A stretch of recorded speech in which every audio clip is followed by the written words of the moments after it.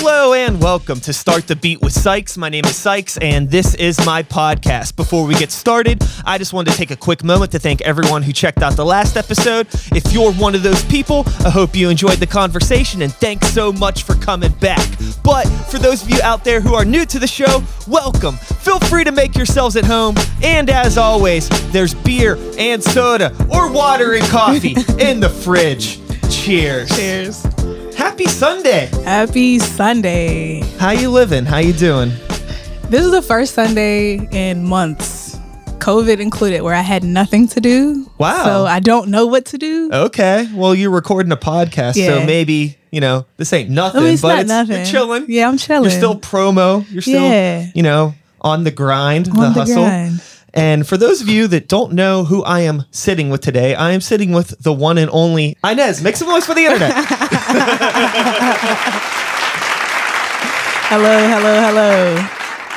Happy to have you. Thank you for those having of you me. that Seriously. are unfamiliar with Inez, you're a singer, songwriter, producer, musician, wearer of many hats. Yes. Why don't you absolutely. let the people know from your words what it is that you do? I am a nerd. And that nerddom has brought me into being an audio engineer, a producer. I didn't know that I wanted to be an artist till much later in my life. But absolutely, I've always loved music. I've always wanted to know what all the buttons did on stuff. I had a grandfather who was, he used to fix electronics. So his basement was like a nerd layer of things that I didn't know how to work. Okay. But I thought they were cool. So I think between that and like growing up as like a young kid in the 90s, I didn't have a choice to love music. Yeah. It was everywhere. What were you doing? Did you have any sort of a creative outlet prior to getting into music? It was just music. My dad, Just music, it was just just straight, like, that's it. I remember clear as day, like 3 years old, flipping over a garbage can in my living room with my dad and just having the craziest time. He was a drummer. So like, I want to be like my dad. Don't tell him I said that, but that's what it was. It's super cool whenever you talk with a musician that comes from a background whose family was like into music and encouraging. It's nice to hear that story. I don't know that it was always encouraging. Okay. Starting out when you third grade, you get that instrument, you bring it home, and your mom's like, "Oh my goodness, if you don't practice that before I get home, because you're a little rocky." No, I had like really cool big cousins who like used to do like rap ciphers in my grandma's living room. So like it was literally always around me. Cool. It wasn't fair. I didn't have a choice to do anything else. And then did you grow up in Pittsburgh? I grew up in Pittsburgh. Yeah. Born and raised on the east side. I pretty much split my time between Homewood and Wilkinsburg. Okay. So yeah. Yeah, that was a really cool area. My grandma lived in Wilkinsburg and I pretty much grew up at my grandma's house. Yeah. So, I have like fun memories just like, skateboarding around Penn Avenue by where like what used to be a Revco. Now I think it's a Rite Aid or something by the KFC. That's like weird memories. And I would then I would just skateboard in the Revco parking lot and I would ask my grandma for money so I could buy Magic the Gathering cards at the Revco. Yeah. And then, go to either the KFC or the Taco Bell that was over there. And that whole area is just like, I don't know. It's where I grew up too, and I'm very, very, very fond of it. I know, it's the weirdest thing. Like I was really excited when Hebrew Brantley put that mural on the side of the building behind KFC. I was like, what? It's just a random building we always walk by as kids. So it's really cool to see like that immortalized too. Yeah. All right, so from being a 3-year-old flipping garbage cans, banging on them, to now 2020, you've put out a debut album, which we should probably talk about. Let me scroll down to it real quick, pull it up on the screen. So we got this here, Voicemails and Conversations. What's up with this? What was the journey like getting this thing together? Man, a lot of heartbreak, a lot of heartache. Yeah. I'm a loving person. And it seems that I always kind of catch people who they need love, but they don't know how to express their feelings. And so I always overextend myself, and I wanted to be that everything for one person. So Voicemails and Conversations is actually like my navigation through love, the different types of love, familiar, romantic, platonic, from like my childhood to like now. which you can kind of hear on some of the songs and pieces in that. But it's a work of my life. It's not even just like an album. This is literally like, here's how I love. Yeah. Here's how I think. I was gonna ask, as I know that, like, aside from writing these songs, you handled a lot of the production and things on this album. Yeah. And I do want to throw this out there off the bat. I think it's great. Thank you. I think there's a lot of really cool outside the box things. Yeah. And you explaining what the album is and what it means to you, I can hear it, because there's stuff that sounds like really nice and pretty, and stuff that sounds like grimy and gross and kind of like, like this is messed up. And that's, how it can be, like all the elements of human emotion I hear in this album. And I think it's great. And that's why I always love to hear music from artists who are able to be more self-produced and take the reins on like so many controls and so many aspects of the album, because it really, you hear their voice like 110%. Yeah. It was scary because I didn't want to, when you self-produce, you don't want to make an album that sounds like every song sounds the same. Yeah. You can definitely box yourself in. So like I had a lot of self-doubt going in this project. Like Clara can't. Well, you're an artist. You're supposed to have some self-doubt. Yeah. Clara Can't was the reason why a lot of the songs are on the album, because I like hated a lot of stuff. I was like, I don't like it. It's too weird. Still have the blocks. People aren't going to get it. And she was like, shut up. That song is hard. She said that a lot. So shout out to Clara. Shout outs to Clara. That's why I credit her with quality control for my album for that very reason. Like, okay. She gets a Grammy if I get a Grammy. Clara's awesome. She's a previous guest of the show, friend, family. Yeah, that's my sister, man. She's awesome. And this album is great. I think, to hear something that sounds so diverse and so well thought out, I can tell that this just wasn't something that you threw together in a few months. No. So I'm curious about, like, when did the beginning of what became this album, when did it really start to come together for you? I made the folder with the title in 2016. Okay. Now, anyone who works on music knows that an album title is not concrete until it's out. But something about that stood out for me. I originally was going to do this project with my exes. All of them. All of them gave me the green thumb. Like, yeah, I'll help you out. We'll, because I was going to sit down with them. We were going to discuss certain things. And when I got the grant from the Heinz Endowment to do this, every single one of them backed out. So I was like, oh, okay. Well, what do I have? Were you surprised? I mean, looking back, no, you know what? Them backing out, I think it made me go be way more honest than I was going to be. Sure, that's good. So I was like, oh, you don't want to do it. So now I'm really going to tell what happened. But yeah, I had voicemails. I'm sorry. I would just outed myself as a creep. But the earliest voicemail I have is from 2007. So the first track actually has the end. There's two parts of it. There's my vocal introduction, and then there's this voicemail. It's actually from one of my exes. Okay. I changed his voice up a bit so he can't sue me, but yeah, that's not his natural voice, if anyone was doubting that. No, so I've had voicemails. Sometimes when I'm having a really deep conversation with somebody that I care about, I'm like, hey, do you mind if I throw my phone out? So I have my big sister on the end of Heartbeat. But also a really cool thing was, since I'm a nerd, I pulled out our family's VCR, and we have a bunch of family tapes from when we were kids that my granddad, my pop-pop had recorded. So I went back and ripped audio from those tapes. That's awesome. And so they're on there too. So he passed away. So it's really sometimes sad when I get to Don't Stop and I hear his voice and I'm like, oh man. Yeah, but I wanted him to be a part of the project too. So yeah. So you've brought up on several occasions that you are a nerd. I'm a super nerd. And I'm curious, mentioning or going back to you mentioning, having an album folder with the name of the song. Yeah. Are you very organized in all aspects of your... No, really? Okay. I'm like, if you walk into my studio, there's XLRs on the floor or something. Oh goodness, I'm out of myself. My XLR cables are not wrapped up. Sometimes I'm in a session and I'm rolling over I'm just not that organized. I'm getting better because I'm getting older, and organized that. I'll tell you what, I'll out myself a little bit real quick to make you feel better. The reason why everything is real tidy right now is because your boy ain't been using it. I've been busy doing other stuff. Yeah. You know, a messy studio means it's being used. Yeah. So it's like a kitchen. You know what I mean? You see a stove that's dirty. It's like that sucks. It's dirty, but at least they're eating. Yeah. No, that was a bad example. Clean kitchens only. Yeah, no. I mean, you know, at least they ate recently. Yeah. Maybe, unless there's like, you know, some weird popcorn. Like, how'd that even get there? So with you and this whole project, obviously before you got into putting this album together, I imagine you had to have been doing some production and like audio engineering, or was it like, were you like learning as you put this album together? No, I graduated from Berkeley in 2018.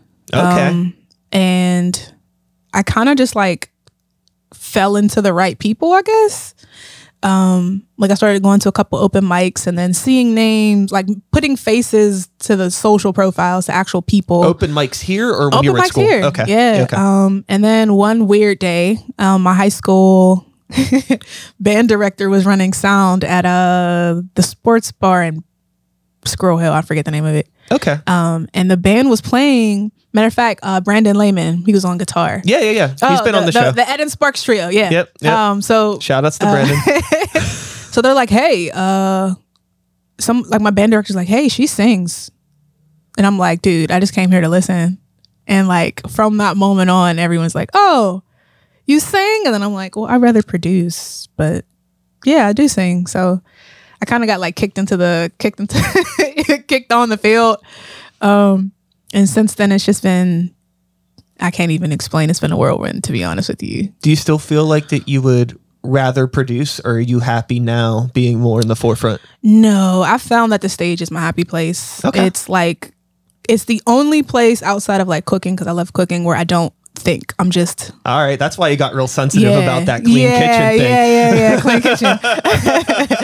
I'm super like... It's why I'm really sad right now. It's when COVID hit and things shut down, I literally had gigs that entire week. So it was like, damn, like I've been working hard, working on my arrangements and practicing, and that's not gonna happen. So it's okay. I mean, you could still be practicing and getting stuff together. Like I've said on several occasions, like whenever we're able to play some shows again, there's no excuse for every single performer to not be on fire. Everybody's had so much time.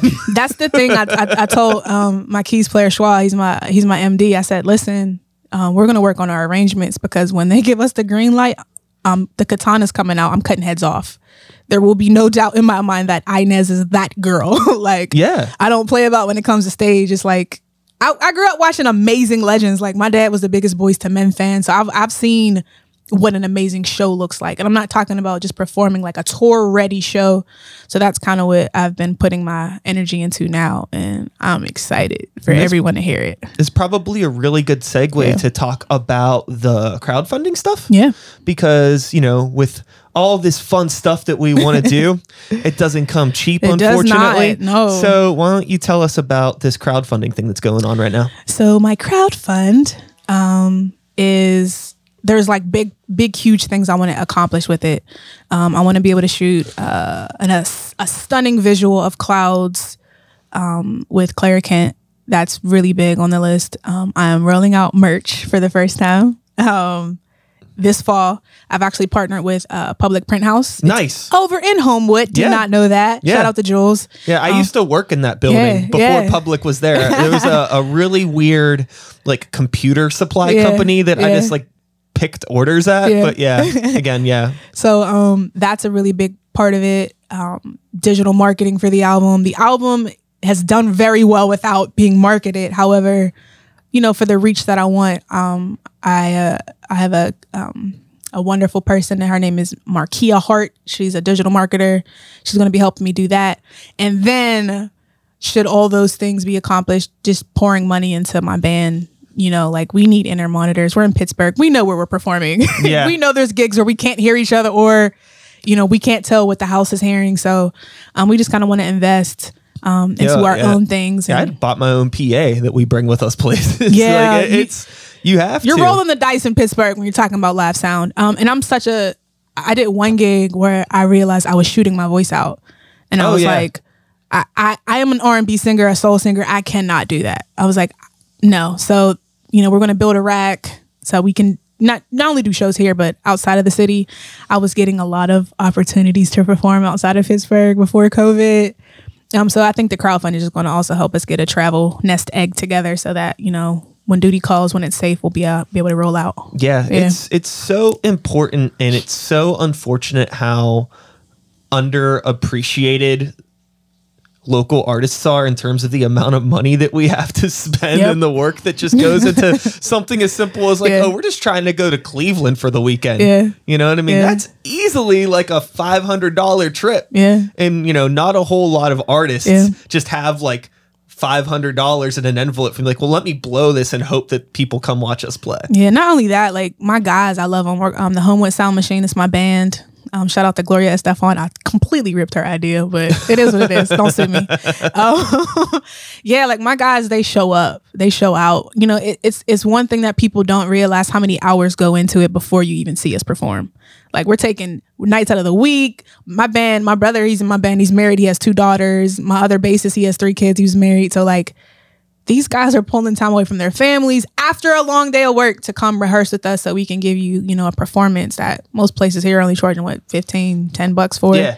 So, I want to make sure that we sound good. If we put all that time in, I want to make sure we're sounding great on stage. So crowdfunding's going to help with that too.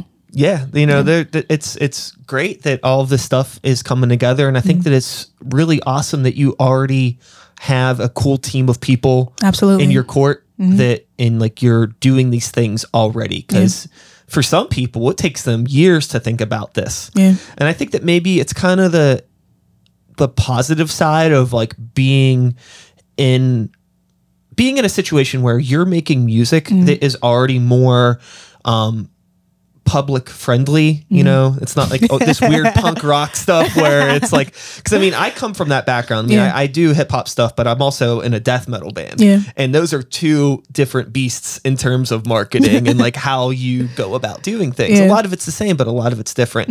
And I've been doing this podcast now for almost 6 years, and I've talked to plenty of people, and there's so many people that I've talked to that have been making music for like a decade that have never once thought about like, oh, like I'm gonna have, or not that they don't think about it, but they'll complain about the fact that they have to put money into promoting stuff, and I'm just like, what the fuck do you think this is?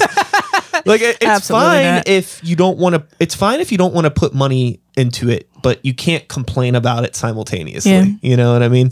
This is expensive. Yeah, and unbelievably expensive. I take the brunt of the hits because like I'd rather my guys get paid than I get paid. So like when we do a gig and it's essentially $50 a person, I'm like, I don't even need paid. You guys already showed up for me here. Take it. And I want to be able to pay them what they're actually worth and not nickels. So those days are coming, but there's so much investing you have to do. I have a team now. I'm very Beyonce Knowles in a lot of ways, but I'm learning to delegate. So like my merch was designed by Erica Kellerman. My photographer is Nicolette. I have a makeup artist. I have a stylist. I have all these people now that take the pressure off of me so that I say, hey, I want to look like this. I want to do that. They take their talent, their expertise, and they bring it back to me. And I'm able to just focus on showing up. I'm able to focus on performing. I'm able to focus on creating the content. And so it's really cool to be in this little pocket now. But yeah, even that, I can't just ask people to do stuff for free. No, that's not going to happen. That having people like that by your side that give a shit about what you're doing and are willing to help you is invaluable. Yeah. Like you can't put a dollar amount on somebody that actually believes in what you're doing. Yeah. My cousin Roxy, she's my stylist and she does my makeup, and she when she has a vision, she actually that was her styling. Okay. So like she has a vision and she's like, no, Danielle. She doesn't call me Inez or Danny. She's like, no, Danielle, you're going to wear this. You're going to, and I'm just like, okay, mom. She's like my show mom. That's awesome. But yeah, man, like having people like around you who are equally as talented in their area has been like the biggest blessing. And it's really cool because the team of people, they're good people too. I can't stress that enough, having that positive energy around you at all times. So blessed. Absolutely. Super. one of the things that I think is really cool about you, from what I'm hearing in regards to your live performance, is that you're taking the time to work with musicians and actually have a show versus just doing the backtrack, which, I mean, we've all done it. Yeah. It happens from time. Sometimes you just got to do what you got to do. Yeah. But, you know, what was your inspiration to like taking that extra step and trying to get these extra people involved? Was it just wanting to have like a full tour ready show? No. Okay. So I got Pittsburgh's very own. And I was excited because I was like, I don't even have any music out. What? So I got Pittsburgh's very own, and I didn't pick my band. My band, like, just God just brought all these humans to me because I didn't think it was possible. I knew as a musician how much it goes into like performing with somebody. Yeah, absolutely. So I had asked three guys: my bassist Mike Mitchell, my drummer Carvis Fisher, and my brother, Isaiah Blue. That was it. And I was like, okay, so I have drums, guitar, and bass. And then bonus player, I was hanging out around Benji, and I noticed his keys player. So we became friends, and I asked him. So he like joined the rank. He was only supposed to play like one like small gig with me. He was only supposed to play Pittsburgh's very own. And then he just kind of like loved the environment because they all had known each other. And I was like, this just feels really good. This feels like a little family. So yeah, they're like, all right, are we doing this? If we're doing this, we're doing this. And so like, you know, they became my official backing band. I've only done like 2 performances without them. And I don't prefer backing tracks because typically when we're talking about Pittsburgh sound, we're talking about some dry little reverb. Maybe no one's doing like vocal throws or like adding delay to your voice. Yeah. It's like this can get really boring very quickly. And I love live. As a musician, I love the conversation between other musicians. That's super important. And I don't think people think about that enough. Yeah. Because we all lean on each other on stage. Like certain songs, my bassist has to be perfectly locked with my drummer or else it's going to sound crazy. Pardon Me is one of those songs that can sound crazy quickly. But yeah, I know what a show goes. Like I know when I go to a show, I want to have that bass hit my chest. I want to have that keys player doing crazy stuff. I know I want, you know, the lead guitarist like absolutely shredding. So I was like, why not for myself? Yeah. And when it came together, there was a couple practices. I was like, I don't know, guys. It can. Yeah. Especially when, you know, you're writing these songs, then other people are learning stuff that you've written, and you got to learn how to compromise a bit. 'Cause it's never 110% the same. Absolutely. So like there might be a different drum rhythm or something. And like maybe that drum rhythm locks in with a vocal pattern and you're like, no, it has to be like this. Like it's my guys are good. They know my language. I speak a language. I don't speak down to them. They play with me. They don't play for me. Yeah. And so like, there's definitely times where I'm like, I'll tell my keys player, those aren't the colors I want. And he knows what I mean. Yeah. He was like, that works melodically. It's just not the color that I want. Or my drummer will do something. I'm like, that's not it. Like, listen to the track. I want it a little bit closer to that. So I think me being a musician, I know how to speak to other musicians, so it doesn't come off as I'm just like this tyrant who cracks a whip.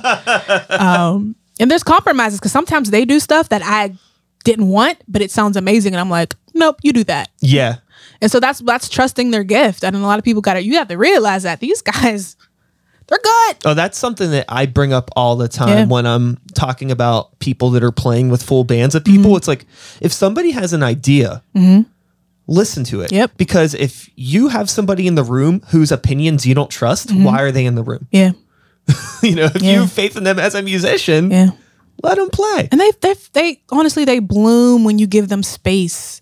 That's one thing I love. Like we all can bring together ideas. Like there's times where like I'll be talking to my drummer and I'm like, yeah, you know, we got to talk to him about that. Or like I'll talk to my keys player and he's like, yeah, we got to get that together. But we can all bring those ideas forward in a way that's not cliquey or weird. Like we're literally a family. Those are my brothers.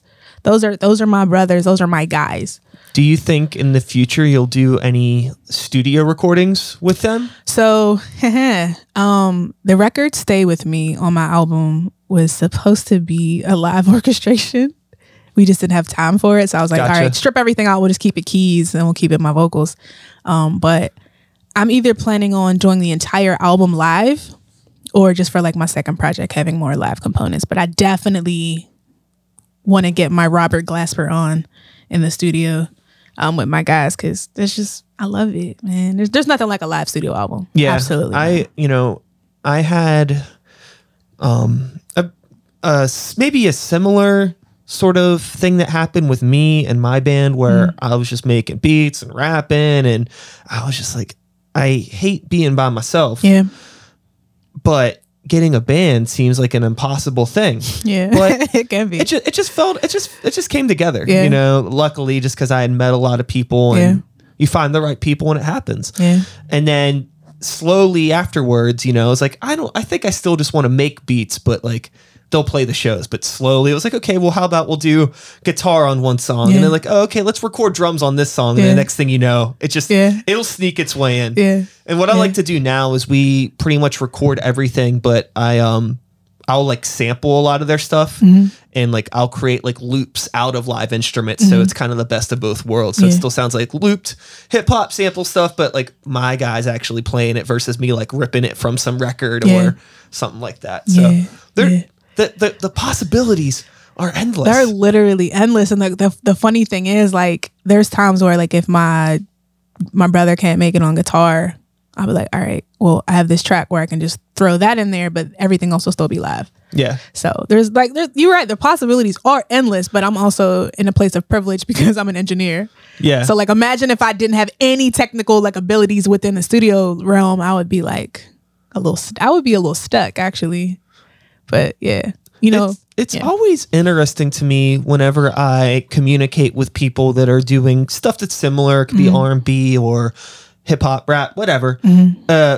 A beat focused project where the artist that is, it's their project, but they have no connection to the music. Yeah. You know what I mean? It's just like, oh, I got a producer that, is in the UK that I buy beats off of. And like, that's fine. But like, how do you like really establish a relationship, and how do you make songs that are like your own? I mean, granted, some of these people make some great music, but I just feel like that wouldn't be for me. I could never imagine just like doing that all the time. Every song that I did not produce in full, so it's probably like 4 tracks maybe, I still was the overbearing person. So like you could ask Picasa, his name is Hussein, his name is Picasa, beatmaker. I love that guy. He did Part of Me and Heartbeat. Heartbeat, he kind of just like, I heard it and I was like, give me that. And Part of Me, I was like, ooh, there's something there, but it's also a sample, which we got cleared. Nice. From a Brazilian artist. I did not think that was going to happen. I was like, she said yes. Oh, yes. But no, that song in particular, I knew I loved it. I knew there were pieces of it that I loved, but I was like, I need to like Inezify this thing. So you can ask him, like, Charlie C. Scott played bass on it. Oh, nice. I had C. Scott replay the bass like 4 times. Another previous guest of the show. I feel like everybody you know has been in the chair at one point or another. Yeah, and he loved it. He was like, man, I love the fact that she knows exactly what she wants. So he got me exactly what I wanted. And then I went back to Picasa and said, hey, Charlie put this down. I need you to like shift the drums a bit. And he came over, and he literally came over. It was like 2 hours. And I was just like, now nudge, nudge, nudge, nudge, nudge, nudge. That's it. Send me the stones. And I added cowbell. I took executive privilege there. But so I think aside from Heartbeat, even the tracks I got from other people, I still arranged. You're still arranged. Yeah. Because I'm not gonna lie and say I'm the best music theory person or whatever. Nobody is. I hear it. Yeah. And I try to get it as close to I hear it in my head. It's not about being the best musician or knowing theory. It's just, what your voice is. You know what you want to say, whether it's lyrically or musically, right? Yeah. So, and I wanted that swing to be in a specific way. And then now when I listen to it, I'm like, this is so good. This is exactly what I wanted. Because I wanted to pay homage to the Brazilian, like the styling. And I was like, I want this to feel like soul hip hop. So that was really cool. Now, something that I've experienced over the years, I mean, I've been making rap music and beats and stuff since I was 14. And, you know, I'm turning 35 this year. So it's been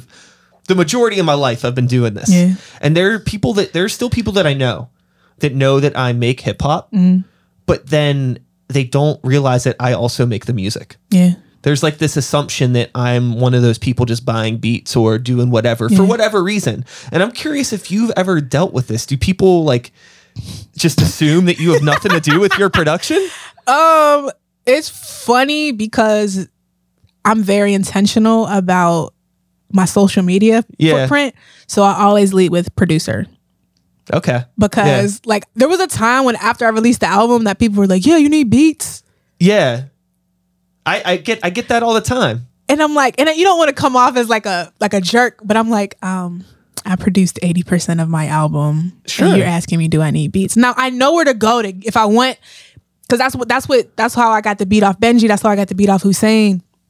Excuse me, Picasso. But yeah, like I know I'm a student of music, so if I love your beat style, in the back of my mind, I'm like, all right, if I want to do this type, I can hit up Brian, or if I want that style, I can hit up C. Scott or Bus Crates or whoever it is. Yeah. But for the most part, I kind of like, you know, my little flex of producing for myself. I love working with other artists and producers, don't get me wrong, but there was a while that I was just like telling people, please read my bio. Please read my bio. I mean, there's been video. It's like I'll post studio videos of me, like, you know, like working on stuff, and people still just don't. I mean, a lot of people get it. I feel like more people probably know than don't know. It's just funny when like people that are supposedly your homies are like that clueless. But what are you gonna do? They mean well. I was really really happy that I was just on NPR. Mind-blowing experience, by the way. That was really cool. And they put Pittsburgh producer Inez. I was like, yes. Because you never know. Someone could say singer-songwriter because I helped her help my student. I think I may have led your introduction with singer-songwriter, and cool. I apologize. It's cool. No, it's fine. I did say producer. I'm all of those things. I'm such a like... I like being a jack of all trades. I don't want to fuck up your whole social media thing. No. Because I think when you lead with producers, they're like, oh, really? Because you're gonna find out I'm a singer, I'm a songwriter. Like, if you spend any time on my social media, you'll know that I sing. But you know, I like the producer and engineering stuff a lot too. I just mastered a song for someone, and I was just like, this is really fulfilling. I don't know why, but yeah. Cool. Yeah. In terms of production, what are you using? Like, what DAWs are you into? What programs, hardware, software? I'm sure there's a whole bunch of stuff, but let's get nerdy. Let's get nerdy. What are you using? Okay. I started producing with FL Studio 6 in 2006. Nice. FL's always gonna be my baby. I love the way that you chop samples in there, and sequence drums. But I went from FL. I learned a little Reason. I didn't really like Reason. Berkeley made us Pro Tools children, of course. So I was doing a lot of mixing in Pro Tools, but still producing in FL. And then when I bought my MacBook, everything just kind of changed. So now I'm in Logic. Okay, I'm mixing in Logic. There's a couple of things I don't like about Logic. Like, I think that Pro Tools has the advantage over. I've used Studio One with clients. I liked it. It wasn't my favorite, but I could get the job done. I think all DAWs are relative, to be honest. Like, find the one you know how to work. I still have Ableton still in the box at home with the push too. Yeah. It's chilling in the box. Don't know when I'm going to download that. But yeah, I do a lot of my, shout out to Aaron Karsh. He's the one who got me. I don't know. This is not the most, it's not the easiest or the quickest way to produce, but I pretty much, on all of the drums on my album, have slid the waveforms where I wanted them to be versus using like a sequencer. Yeah. But yeah, I saw him. I was like, why is he doing that? And then I did it. And I was like, oh, I kind of like this. Because then, like, all right, I know I might want the snare on 3, so I can just go drop it on 3. And I've learned some cool commands in Logic since then to make everything a lot easier. But yeah, pretty much Logic. Just like their interface, honestly. It's really not even. And honestly, I think the sound quality of a Logic out the box is a lot easier. Like, I feel like you have to do a little bit more in Pro Tools to have it sound as comparable. So, Yeah. I'm in Logic right now. Yeah, no, Logic. that I'm always interested to know what like people are using. So going into that Fruity Loop stuff, you still got any of those tracks floating around?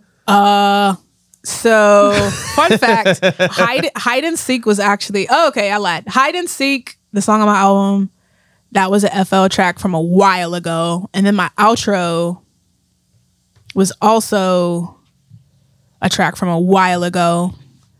So I think those may be the only two FL like beats I have on the album. But I still have all of my tracks. So some of them are really hard. I'm like, I might have to touch those up and put them out. I might do a beat tape, honestly, too. Because I just want people to hear kind of like how I've progressed since then. Like I've had some really, really cool brush-ins as a 17, 18, and 19-year-old when I first started. Like The Alchemist has heard some of my beats. Okay. Craziness. There was a label trying to, oh goodness. I had someone listen to this track I made and was like, dude, can I send this to Beyonce? And I was like, I went numb. Like, I don't know how, but from my knee down, I was like, what? Like, just complete numb. He was like, yeah, I'm really good friends with at Rock Nation. And I was like, hyperventilating. So yeah, my FL days, they're not behind me. I'm gonna tap back in. I just hate FL 20. I tried to like get into it. They're up to 20 now? They're up to 20. And the mixer is like, the way they route it's so weird now, and I hate it. I'm still on like FL 10 on my computer. I don't do the whole, it's new, it's shiny. I'm still on Pro Tools 10 too. I need to upgrade to 12 because I need that offline bounce. I have a story about that, but I edited a fashion show that was like 45 minutes long, and I had to change one part and had to wait 40 minutes for it to bounce out. I was like, that's a nightmare. So yeah, happy that Pro Tools has come into the offline bounce phase. But me and FL, that's just like ebony and ivory. We're always going to be together. In terms of hardware, is there any particular hardware or anything that you're using, or are you just like mostly inside the box, just using software stuff? I have an Apollo, a UAD Apollo. I am a believer in UAD now. That's the focus of my rack. Like, I didn't believe it. Like, I heard they did Kendrick's To Pimp a Butterfly on that thing. And I was like, okay, that's cool. And then I bought it and I was like, this is serious. The emulators on it are really, really solid. The preamps are amazing.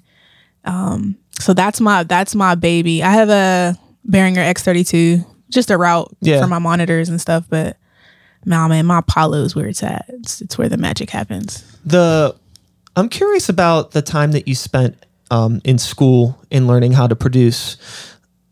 When you were working on projects in school, I imagine you probably got to work on maybe some different styles of music that you probably normally wouldn't work on. Yeah. And like, if there was anything that you learned specifically from working in a style of music outside of what you normally do, that you were able to bring into your music that helped you become a better producer. Yeah. I honestly, when I was at Berklee, the songs I love to mix the most are rock songs. I'm just like, dude, you gotta get that screaming guitar in there. You gotta make sure the bass is coming through the right way. You have to make sure that the kick beater is like so many things you don't really think about. Cause like hip hop drums, you know when you pick that sample out if it's gonna knock or not. When someone's giving you a full like full drum kit, cymbals, overheads, you're like, where the hell am I gonna do? Like where am I gonna pan everything? Then the vocals still have to come in. So I learned a lot about parallel compression and gating, phase, especially when you're talking about drum kits, phase, because they would intentionally give us like stuff that was messed up, and then we would have to like, tricky, wrong with this? Tricky. But yeah, that was really cool because we all had the same files, but we all had vastly different sounding mixes, of course, because it's everyone paints differently. But so yeah, I learned about. Oh my goodness. I think that was the most beneficial thing about college was styles that I didn't typically do. Electronic, country, not a country fan. I like old country. Give me Dolly. Don't give me this new stuff. So yeah, absolutely. And that too was probably why I love engineering other people as well. Like, cause I can mix myself, but give me your stuff. Let me see what I can do with it. Damn, parallel compression was really like, they really drilled that into us. Trying to think. Oh no, vocal production techniques. I took a class. His name is Charles something. I can't forget his last name, but he worked with Bad Boy, so he did a lot of like Faith Evans and Biggie tracks, and like teaching us how to like really have those have your harmonies in a certain place. Like if you listen to my album, like harmonies are everywhere. Try to throw in as much as I could. But yeah, Berklee definitely was big on how to produce an artist from an interpersonal standpoint, but also like when you're actually directing them what to do in the studio, as far as harmony and vocal stylings and stuff goes. So all of that helped me, if I'm being honest. And it wasn't so much, you don't really have time to work on your stuff when you're in college. I was the biggest misconception. I'm like, I'm going to go to music school and I'm going to be able to make songs all day for myself. I made like 4 songs for myself when I was in college. It was that rigorous. I mean, in a way you may have not been working on songs for yourself, but you were working on yourself. Yeah, absolutely. Absolutely. Yeah, but the really cool thing too was getting to work with people from all over the world. Like working with people I worked on projects with people in London and Taiwan and Sri Lanka, like everywhere. And having us like group project up was like amazing. And then you get to call on the same people when you're out of college, like, hey, you want to put some cello on this for me? Yeah, super cool. Hopefully whenever, things come back around and you're able to do some touring and get around, you can link up with those people again. And absolutely. Get to see everybody. Yeah. With everything that has happened over the past 6 months, or how long is it? How long have we been in quarantine? What is it? July, August. It's August right now. Yeah. Oh Lord. So it has almost been half a year already. Yep. Which is insane to think about. How often are you're still working on stuff? You still rehearsing? You still? So I'm like I said, I like to say I'm sharpening the katana. Yeah. So I'm trying to get back on my drums. Okay. Get my drums. Like drum kit? Drum kit. Okay. I play more of a jazz styling. And that's, so you upgraded from the upside down garbage can. Yeah, we're beyond that now. Okay. So yeah, the last gig I did at Thunderbird, I opened for Soul Rebels, and I got to play kit on stage for the first time, like with my drummer still there. So we did a double kit setup. Oh, that's a lot of fun. So I was like, that was amazing, but I'm rusty. So let me get back to that. So that's what I've been doing. I've never really had vocal lessons, so I'm trying to invest into my voice. Oh yeah, because you were in school, you were just focused on production. Like they made us do solfege and stuff. I hated that, but worst thing ever. But yeah, I've never really had. That's another people like, what? You don't. So when did singing begin for you then? I sang for the first time when I was 18 at my birthday party for my mom. Okay. What'd you sing? Oh Lord, it was like a hymn that she really liked to listen to. Okay, all right. And from then people were just like jaw on the floor, because like if you've ever seen me like go for it, you're like she got some wind, she got some pipes on her. But yeah, I was always scared. I don't know, like I'm not a big hey look at me person, but yeah, that's when I started singing. I didn't like it. Also, someone pushed me at the front of the stage at Shadow Lounge during a beat battle. Okay. That was terrifying. So that was the second instance of me singing. But yeah. So my assumption then is you spent a lot more time doing production. You were always a producer first, then the singer-songwriter second. So are you recording your own vocals? Yes. What's that experience like for you? Do you like it or do you hate it? If anybody who's done a session with me is like, Danny's tough, because she's going to make you keep doing it. I'm even 3 times harder on myself. Yeah. Like, it gets to the point where I'm just like, come on, Danielle, get it right. Damn. Oh, yeah, I'm sure. Yeah. Shout outs to Stacy in the other room. Stacy, how many times have you heard me yelling at myself recording vocals?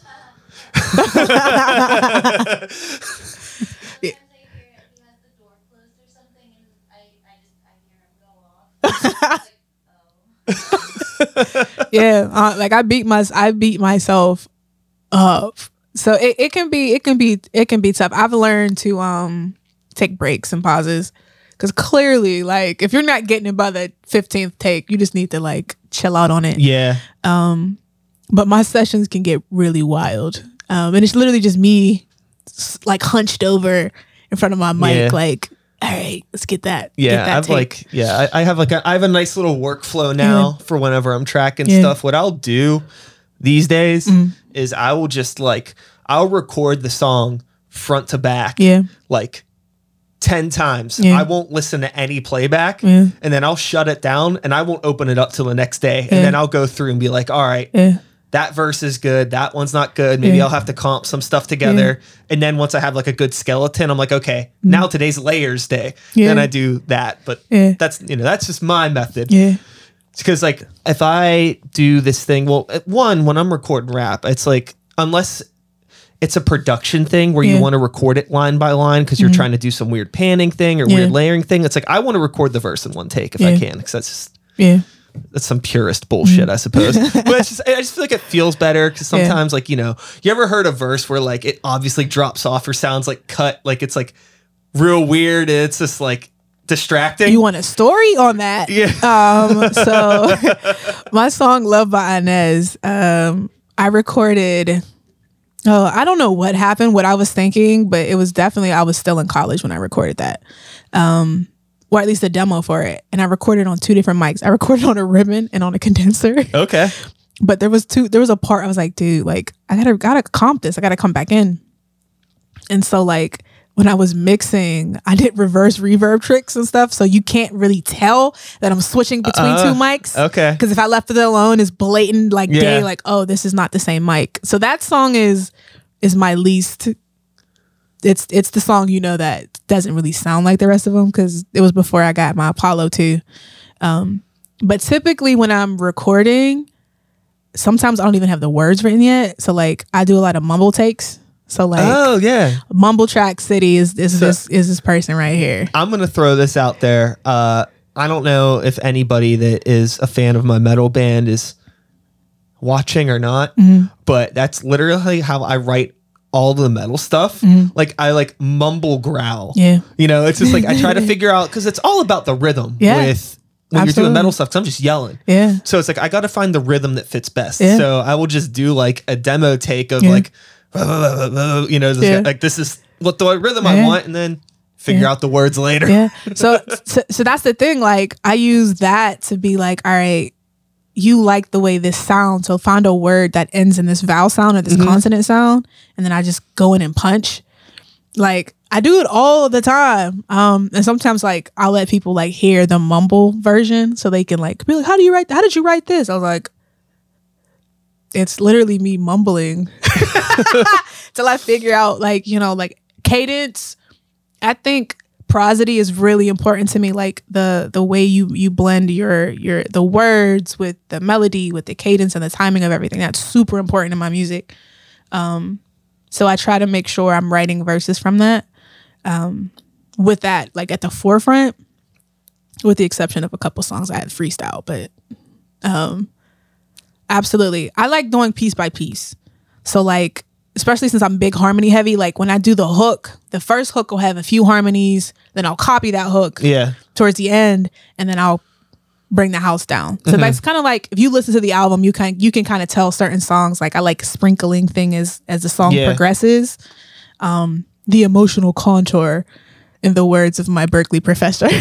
I have a female sidekick in my band who does a lot of vocals and is basically like a hype girl / she sings a lot of stuff. She's like all of the sex appeal when it comes to the band, basically, you know what I mean? Like, so I'm just rapping and being all angry, and then like she balances it out. But whenever we're tracking her, it's a lot more meticulous, focused on melody and layers, section by section. I'm not just like, do the whole song 10 times and then you can't hear it. It's a completely different process for whenever I'm tracking stuff with her.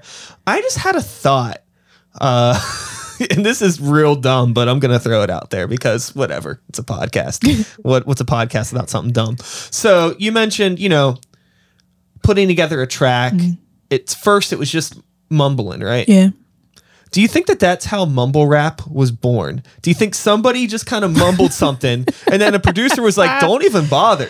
That's fine. Just leave it like that. If your auto-tune is good. Okay, so that's another thing. Like, I use a lot of when I first bought Waves Tune, which is the plugin that I predominantly use. I literally sat in front of my microphone and sang gibberish for like an hour and a half because it was just fun. Hell yeah. It was just fun. It was really fun. And I was like, okay, now you have to get serious. But yeah, I don't know. I don't have a problem with that type of music. I do want to put that out there. I'm not like one of these like no. It's not for me. I can tell you that. I don't really listen to a lot of it.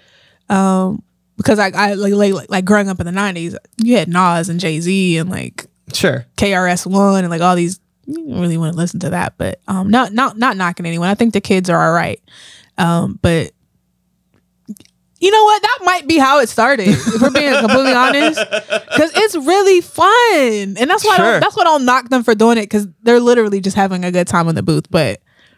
It's so fun, especially you get that right delay, you get that right reverb. It's just like, man, I did a interlude for someone that'll probably never see the light of day again, but it's the funniest thing I've ever done in the studio, and I'll send it to you so you can laugh. Okay, because it's hilarious. I would love to hear it. It's absolutely hilarious. That's the one thing that can sometimes be hard when you're writing music that's really introspective, and you're really putting your heart out there.